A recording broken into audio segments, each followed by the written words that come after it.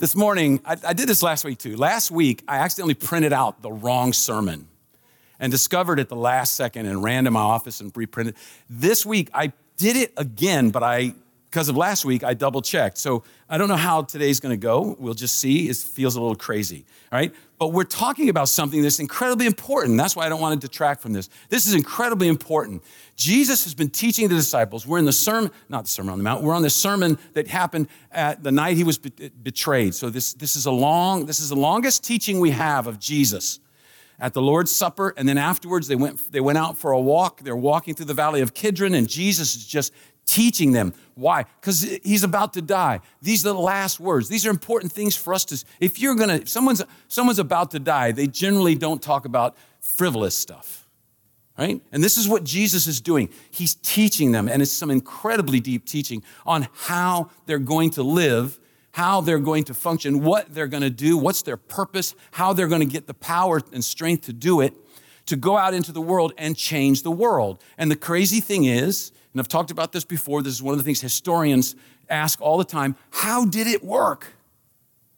How did 12 people who are peasants from an obscure country, the lowest on the totem pole, and within a couple of generations, the world was radically changed? How could that happen, right? These people with no power, no money. I mean, for an ad person, this is a nightmare. How do you advertise this? We got nothing. Come join us.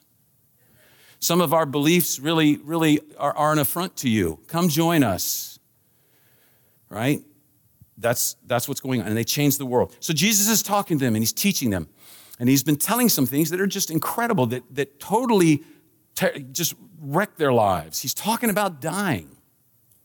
He's been making these, and they can't figure it out. They can't understand. And we just got through a couple of sermons. He's been talking about the Holy Spirit and the role of the Holy Spirit in the life of a believer. And what is he telling them? He says, the only way you're going to make this is through the Holy Spirit. This is the only way this is going to work. This is the only way the world is going to get changed, is through the Holy Spirit. And now, with that as the context, he's been talking about the Holy Spirit. He's going to get into joy, because the only way they're going to get this joy is through the Holy Spirit working in their lives as they begin to understand how this works.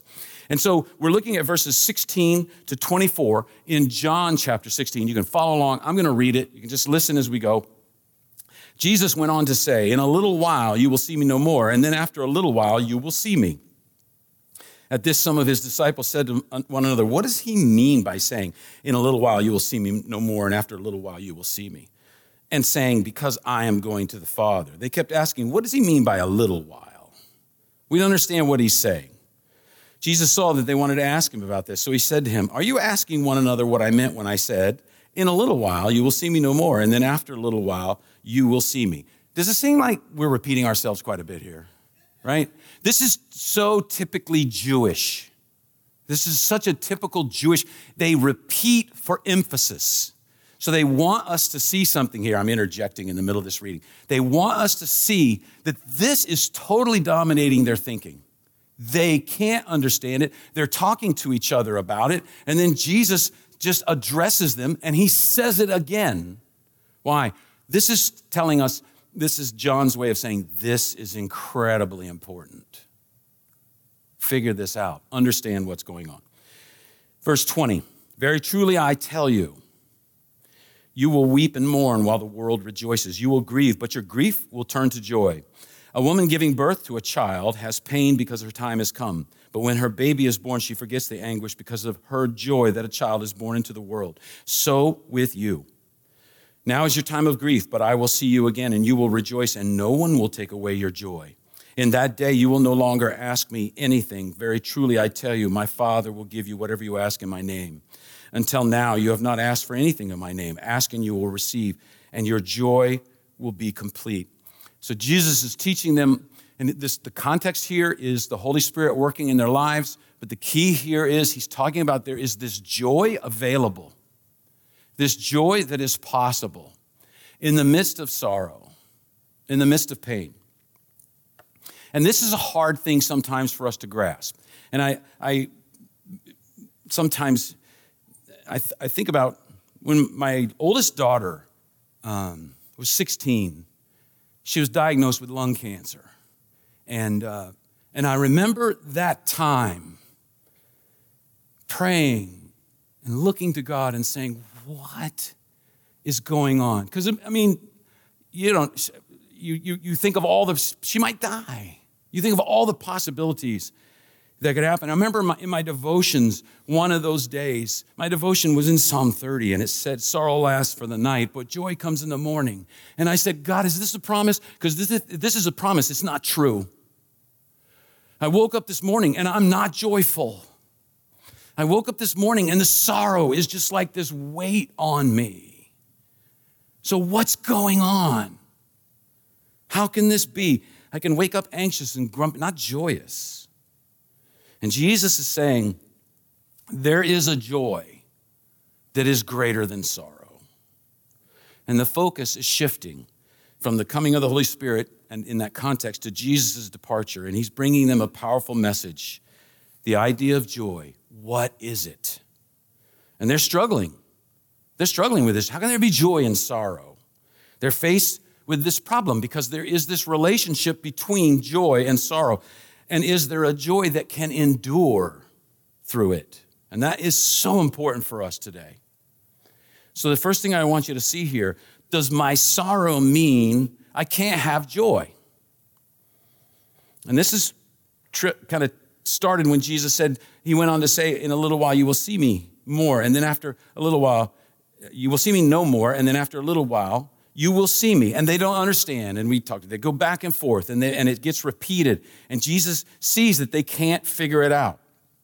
All right. And John, interestingly here, John goes into great detail of this talking back and forth and mentions it a number of times because he wants us to understand how they feel. He wants us, and we talk about this all the time, he wants us to put ourselves in their shoes. How can this be? You're the king. You're the Messiah. You're talking about dying. Kingdoms end. I mean, your kingdom ends when the king dies and you get a new king. And so they don't, how can this be? And John wants us to understand what a struggle this is. Because, I mean, you think about it, even in our own lives, what if we said so, what if I was up here one day and I just said, look, I'm going away for a while and you won't see me. You won't even be able to text me. And then after a bit, I'll show back up. What would you think? You know, what is going on? Is Bob going on some kind of sabbatical? Is he becoming a monk and he's going to take a vow of silence? And then you'd think that can't be because knowing Bob, man, a vow of silence wouldn't last 20 minutes. Is he leaving the church and we might see him at Costco sometimes? Is that what he's saying? Is he getting hair transplants and in a month or two he's going to show up with a full head of hair? That's a temptation. What does he mean? You see, you'd be like, what does he mean? Is he saying he's going to, what? But how can this work with death? And so Jesus keeps teaching them. Now, just remember, we just repeated multiple times for emphasis about Jesus going away for a while and coming back. Now, Jesus says very truly, every time you see that, you remember, literally, this is truly, truly. That's literally what it's saying in the Greek. And it's a way of saying, listen to me. Look at me. Look at me. Listen to me. What I'm about to say is incredibly important. So listen to this. Very truly, I tell you, you will weep and mourn while the world rejoices. You will grieve, but your grief will turn to joy. And this is talking about Christ's death on the cross. And they would weep and mourn. And weep and mourn is a common, especially in the Hebrew, it's a common phrase for a funeral. And that word weep and mourn, there's two words there, but they have this idea of hopelessness. It's over. It's done. And he said, that's what you're going to think. You're going to think it's over. It's done. There's no hope. You may be in a situation right now where you feel like there's no hope. There's no hope. There's no light at the end of the tunnel. There's no silver lining in the cloud. There's nothing. And he's saying, no, there is. They're about to enter into something they can't get around. They can't finagle out of it. They can't pull some strings. They can't have some friends help them. They can't get around it. Jesus' death cannot be avoided. The sorrow that comes with it cannot be avoided. And this is one of the things I love about the Word of God. It doesn't sugarcoat anything. It says you're going to have sorrows. This is real life. Sorrows are a part of this life on earth, and they can't be avoided at times. Death, illness, broken relationships, sorrow can't be avoided. And Jesus is talking about sorrow, and he puts it in the context of joy, because we don't think those two things can go together. Our modern understanding of joy is kind of an idea of comfort, of being relaxation. And in our mind, how can joy and sorrow go together? And the Bible is pushing us here, pushing us to reconsider our understanding of what joy is. This also is not just this passage. There's lots of passages that push us like that. It's not pleasure. It's not comfort. It's not being entertained in some way. It's not just an emotional high. It's a sense of well-being. It's a fullness. And our society is enamored with comfort. And our society is allergic to sorrow. We want comfort, and we want to go as beyond our abilities at times. We want to go as far as we can to avoid sorrow. Now, I'm not asking for sorrow. I don't pray for sorrow. But I know I can't not have it. And when we become enamored with comfort and allergic to sorrow, what happens is it robs people of an understanding of what true joy is. I read an article not that long ago, and it was a psychologist, a very successful psychologist, big practice, and it was a woman, and she was saying, this is what I get a lot from people. I love my parents. I had a great childhood. I have a good job. So why do I feel lost, empty, confused, and anxious? My parents protected me from all this stuff, and I grew up, I got all this great stuff, and what happened? I still feel lost. I still have an emptiness. I'm still anxious. Why is that? And it's because people end up chasing the wrong things, and rather than being full, they end up empty. Joy is a fullness. And so there are times where we have to ask ourselves, as followers of Christ, are there ways I am thinking and behaving that show that I am enamored with comfort and allergic to sorrow? Are there times in my life where I see this plainly? When I see this in my daily life plainly? There's nothing wrong with comfort, right? And we don't want to pursue sorrow. But the point is, when we begin to deny one and make the other the most important thing, we set ourselves up for never experiencing the joy that God has for us. We need to think about this. We need to pray about this. We need to learn how to pursue joy, a joy that can undergird our greatest sorrows. So, does my sorrow mean I can't have joy? Number 2, can my sorrow turn into joy? And Jesus gives an illustration. He says, a woman giving birth to a child has pain because her time has come. But when her baby is born, she forgets the anguish because of her joy that the child is born into the world. So with you, now is your time of grief. But I will see you again, and you will rejoice, and no one will take away your joy. So Jesus uses this illustration. He wants them to see. It's a common illustration that everybody would know. I know this illustration very well. I had 5 kids. I know it secondhand, right? Not firsthand. I know it secondhand. I have watched my 5 children be born. And just my 5. I have no desire to watch anything again like that. That's just me. And Bev and I have often reflected about our children. And I've mentioned this before, I know, but she keeps bringing up how heroic I was during the whole process. And I can't take credit for that. But I remember a moment.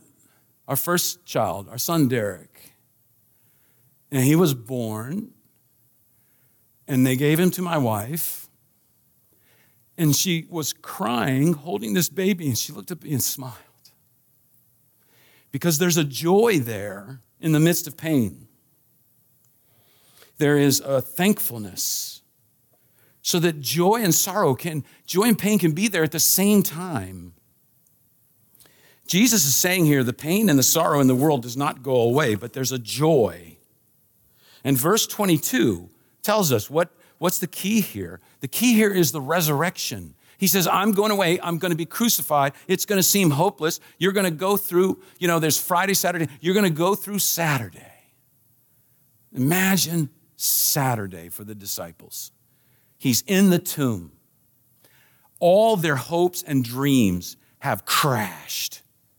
There's no hope. They see no glimmer of hope. They're frightened because oftentimes, lots of messiahs, there'd been quite a few messiahs that had popped up here and there in Israel during that time period. And what happens? They kill this wannabe messiah, and then many times they hunt down his followers. So that's why the disciples are hiding when Jesus goes and finds them. They're hiding because everything they ever hoped for has just fallen to pieces. They've, in many ways, they've given up family to follow Jesus. They've given up opportunities, they have jobs to follow Jesus. And suddenly Jesus is gone. How do I go back to these people? And we see even Peter does. He goes back to fishing. And so there's this terrible sense of the end is here. There is no hope. And the resurrection changes everything. And so in verse 22, what we're seeing is the resurrection is the key to understanding joy. The resurrection is the key to understanding the difference between joy and sorrow. Because the biblical view of joy is not found in the absence of sorrow, nor is joy found in the presence of comfort. Rather, it is found in the presence of the resurrected Jesus. That's where it's at. That's where we find it. There is no other substitute for that. There is no other way of getting a joy that can endure in the midst of sorrow. It's impossible. It comes found in the presence of Jesus. This is the basis for our relationship with God. So when we enter into a relationship with God, we begin to see and take on his qualities, these communicable qualities of God.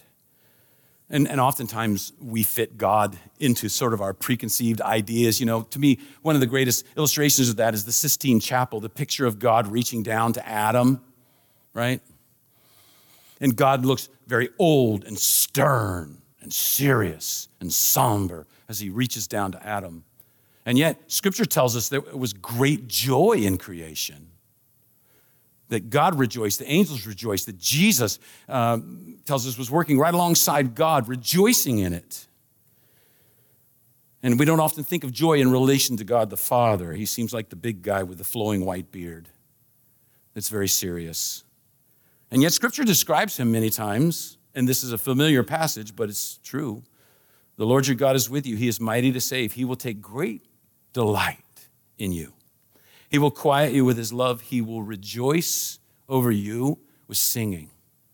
The word for rejoice there is a very physical word. It means you rejoice in a way that it shows in your body, right? Have you ever seen, when our kids were little, sometimes they'd get really excited about something. And they would just start dancing, these little weird happy dances, right? One time, Cody was at the steps outside our house, and he's dancing like that, and he steps back, and and I'm like, oh, look what mean old Mr. Gravity just did. But he was so happy with joy. Right? And that's the word for God, right? God, when the Washington Commanders score a touchdown, God celebrates. Really believe he celebrates with me. Yes, these are so rare. We have to celebrate a lot. But see, this is God. He takes great joy. He takes great delight in you. In you. My favorite movie is Hook. I just love that movie. And when Peter Pan learns to fly, what happens? He says, I remembered my happy thought. And he looks at his son and he goes, it's you, Jack. It's you. You're my happy thought. I don't want to be too sacrilegious, but you're God's happy thought. thrilled with you. He rejoices over you. That's our God. The Hebrew word there, sus, is this physical display of joy where you get so happy, your body can't stop. And interestingly, Zephaniah chapter 3 is a chapter of sorrow. It's a chapter about sorrow. And God it just puts this interlude in there. But with you, I get so excited. Isaiah 53 tells us that Jesus was a man of sorrows, acquainted with grief, and yet he is joy. I thought this was interesting in verse 22. It says, there we go. Verse 22, and no one will take away your joy. Really, that verse is written for women. It says, no man will take away your joy. So keep that in mind, ladies. That's stupid. I don't even know why I said that. All right. Our joy transcends circumstances. Can you imagine not being subject to circumstances? Isn't that an awesome thought? It's possible in Jesus. God doesn't change. His love for me doesn't change, but people change, and jobs change, the stock market changes, the weather changes, everything changes. So if I put my security in those things that are so easily able to change, if I put my identity in those things, if I put my joy in those things, I will lose. I will lose. Because true joy comes from God, and he never changes, so it can't be taken away. And that's the difference between joy and happiness. They're related, but what the world calls happiness is basically just getting control of your life so you make all your circumstances favorable. That's happiness. In fact, I saw this, I think it was the New York Times. I forgot to note where I got it from, but they were talking about a study on happiness, and they'd come up with the 5 top components of happiness. Top 5 list. Here's another one. The 5 components of happiness. Ready? There they are. Be in possession of the basics: food, shelter, good health, and safety. Number 2, get enough sleep. Number 3, have relationships that matter to you. Number 4, take compassionate care of others and of yourself. Number 5, have a work or an interest that engages you. Now, do you realize how ridiculous this is? Think about this. Think of the billions of people on this earth that can't get this 5. It is not possible for them to have these 5 things for whatever reason. Many of them are in the United States. Maybe relationships have floundered and you feel hopeless and alone. Well, you can't, no joy for you. Maybe you live in another country and you struggle to get food and shelter. Oh, no joy for you. Maybe you don't like your job, and so it's just kind of, you feel like, I just do it because I got to get the money. No joy for you. That's what this is saying. That means billions and billions of people have no hope for joy in their life. Yet this is the definition that's popular in our country. But joy is possible, not based on circumstances, though. So let's talk about that. What's the source of joy? That is, how do we get it? We want to be practical. How do we get it? Now, I know this is the thing where because we're Western, this is what we do. Now, say, oh, good, Bob, give me the top 3 ways to find joy in my life. I'll work real hard at all 3, and I'll be joyful. That's not it. It doesn't work that way. Joy comes from God. It's a process in our life as we get to know him and follow him. We experience joy. It's a process. So there's no easy formula. But let me give you some ideas. First off, if we follow Jesus and we know him, it gives us a clear conscience. And not having a clear conscience is one of the main reasons people don't have joy. Following Jesus, you now have the ability to have a clear conscience. And that is a huge, huge step. Because when we've seen ourselves at our worst, and we know us.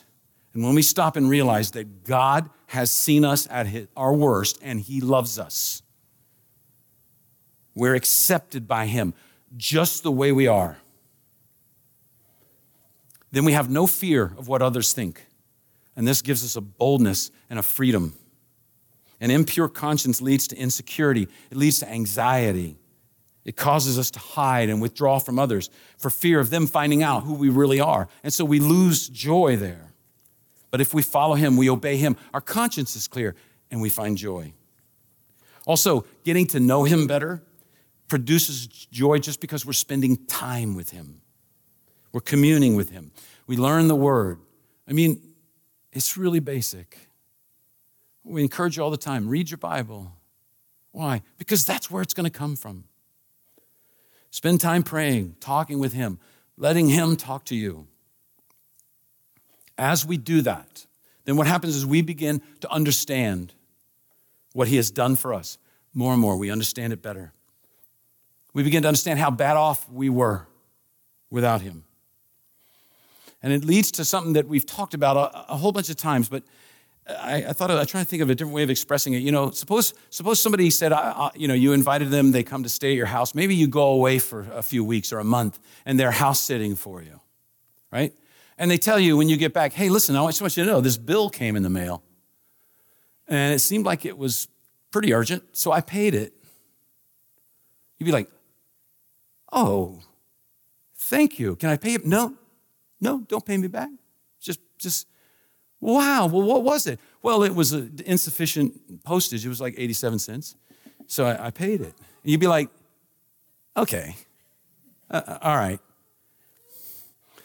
But what if he said it was from the IRS? Something about we've been watching you for the last few years, and we've noticed something. And it was a huge bill with lots of penalties, right? You'd be really thankful. You'd be like, oh, I knew this day would come. They caught up with me. I was cutting corners every year, claiming things I knew I shouldn't. I didn't have the surgery that I claimed 3 times in a row. I didn't have the whatever, you know?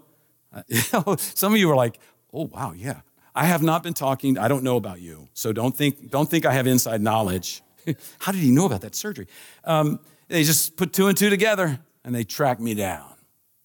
Right? And you would be like, thank you so much. Thank you so much. You saved me from jail. Right? So there's 2 different kind of thankfulnesses here, right? Right? 87 cents. Thanks. You know, $12,000. Thanks. The size of the debt influences the thankfulness. The size of the debt that was paid influences the thankfulness. As you learn more about Jesus, you read more from Scripture, you see more and more the size of the debt that was paid. And it makes you more thankful. Access to more joy. The bigger the debt, the greater the joy. It produces joy in our life. Let me just definition of joy. I always worry about putting up definitions because this is my definition, and it's easy for somebody to go, dude, that was not, come on, you really blew that. You didn't word that right. But this is just my attempt. Joy is the contentment, the fullness that results from the enjoyment of the unchanging privileges we have in God. Joy is not the opposite of sorrow and pain and suffering. Joy is the ability to exist on top of these things, to rise above them. We will still have pain and sorrow. And sometimes they will still overwhelm us. But deep down, there is something that can finally rise above it, and that is joy. It may take a while, but it's possible. The joy of the Lord, the Bible says, is my strength. Paul talks about joy, and he uses also an illustration of weight and scales. He talks about the slight momentary afflictions that are outweighed by the eternal weight of glory, right? And then he lists those slight momentary afflictions. And they're things like beatings and stonings and even death. And he says, the weight of glory outweighs those. Paul is saying glory means that these afflictions are small and insignificant. He's not saying they don't hurt us. He's not saying it didn't hurt when he was stoned. He's saying that when you make the comparison, you realize the difference. So the opposite of joy is not sorrow. The opposite of joy, and I think this is really key, the opposite of joy is hopelessness and despair. The opposite of joy is no hope. No hope. Because what happens when we have no hope, we look around, when we have the hope that we have in the Lord, we can look around and we can say, wow, these things around, this is nice. There are nice things on this earth. But I've got something that's way better. And we can look around and say, these are some terrible things. They're terrible things on this earth, but I got something that's way better. And on the cross, Jesus didn't say, I'm not going to let this get to me. I'm going to grit my teeth. I'm going to not show any emotions, act like there's no pain. He doesn't. There was pain. It was agony, right? We see that. He's not asking us to be that way. He's telling us, look and see, there's something greater. Our problem sometimes is just that circumstances. We have good circumstances, we get a good feeling. And that's where circumstances can become an idol in our lives that we worship. Because when things go well, maybe at work there's recognition, there's praise, and it feels good. It feels good to be recognized. It's nice to be praised. It's nice to get a raise. It does feel good. But here's the thing. If I start seeking those things, recognition, praise, enriching myself, if those become what I'm seeking, then what happens is my career can become an idol, and I become a slave. And in that praise and that recognition, my idol is saying, bless you, my child. You're the one in whom I'm well pleased. All is well and life is good. That's what an idol will say to you when things are going good. But after a while, maybe you're working just as hard and there's no raise. There's no pat on the back. Then your idol curses you. Your idol says, look at the people who are promoted ahead of you. You're worthless. And what happens? We begin to think that, well, maybe I am worthless. Maybe I will never amount to anything. And you feel bad and you feel confused. And sometimes you start saying, well, these people are all jerks. They don't recognize what I'm doing. I'll show them. I'm not going to work as hard. I'm going to cut corners. I'm going to talk bad about them behind their back, and on and on and on. That's how it works. That's that cycle, and there's no joy in it. And it's kind of an exaggeration. I know things don't always happen that way, but things can take that turn. You become enslaved, and your worth and your happiness, your joy is all tied up in these things, and it's up and down like a roller coaster. False joy is based on the blessings, not on the blesser. That's where false joy comes. That's where the counterfeit of joy is. When we suddenly look to the blessings, not the blesser. And it's difficult, I understand. But the key, I believe, is that we follow Jesus. And when we follow Jesus, what do? There are times in our lives where we get glimpses of this great joy. It can be difficult. And sometimes there's long periods between glimpses. I remember one time on an Arizona trip when we were first doing this, and so our teens and adults were all around with these kids coming around and talking to them and stuff. It was just kind of a relaxed time. And this little boy's sitting next to this teenager, and I kind of walked behind him. They were sitting on a little bench, and I was walking behind him, and the little boy was just like, he just said, You've come back again to see me. You came to see me again. And the teen looked at him and said, you bet, buddy. He said, I love you.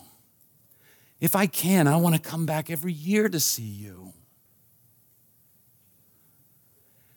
And I remember going, this is joy. In my heart, it was joy. Just praising God. And then hearing, so then I'm walking away and I'm thinking, well, I want to hear more of this. So I walked back behind him, hoping they didn't notice. And teenager, he's talking to this little boy about Jesus, and he's talking to him about there's a God who loves him more than anyone else in the world. And I was just thinking, God, you can take me home now. I'm happy. I'm joyful. This is better than circumstances being good. This is eternal. And you let me have a piece of it. We get those times. We will get those times where we get, and then sometimes there's periods where we don't sense it as much. God says it's still there. It's like learning scales for a musician. It can be drudgery at times, but then there is the joy of making music. When we follow Christ, we go to the cross, we see him and what he did for us, we learn and commune with him, and little by little, joy comes in our lives. We suddenly we have a mission. We have a purpose in our lives. It's so interesting as you study the life of the disciples. They went all in on this after Jesus left them. He came back from his resurrection. He spent some time doing some more teaching, and then he left them, and they were like, let's go. Let's go. And they were all in on it at great cost to themselves. They lost everything, even their lives, and they didn't lose their joy. Why? Because the source of their joy stomped on death's throat. Death is our biggest and our final enemy, and the source of your joy defeated death. It defeated death. It is no more. Radically changed their lives. And Jesus says, I want to change yours. I want to give you this sense of purpose. I want you to live for me and live for others. Let the resurrection shape you so that you become one of those people who cry with those who cry, who weeps with those who weep, who bears one another's burdens, who rejoices with those who rejoice, and here's the hard one, who's happy for another's blessing. Happy for another's blessing. Each morning, I want to encourage you, get up and in the morning think, what might happen today? What might I do today? What will God do today? And look for it. Learn to rest in the resurrection.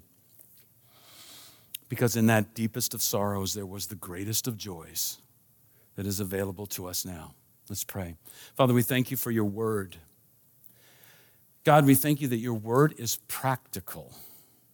It teaches us lessons on living life so that we can live for what we were made for, live the way we were made to live. Lord, help us to embrace that fully, to want that fully.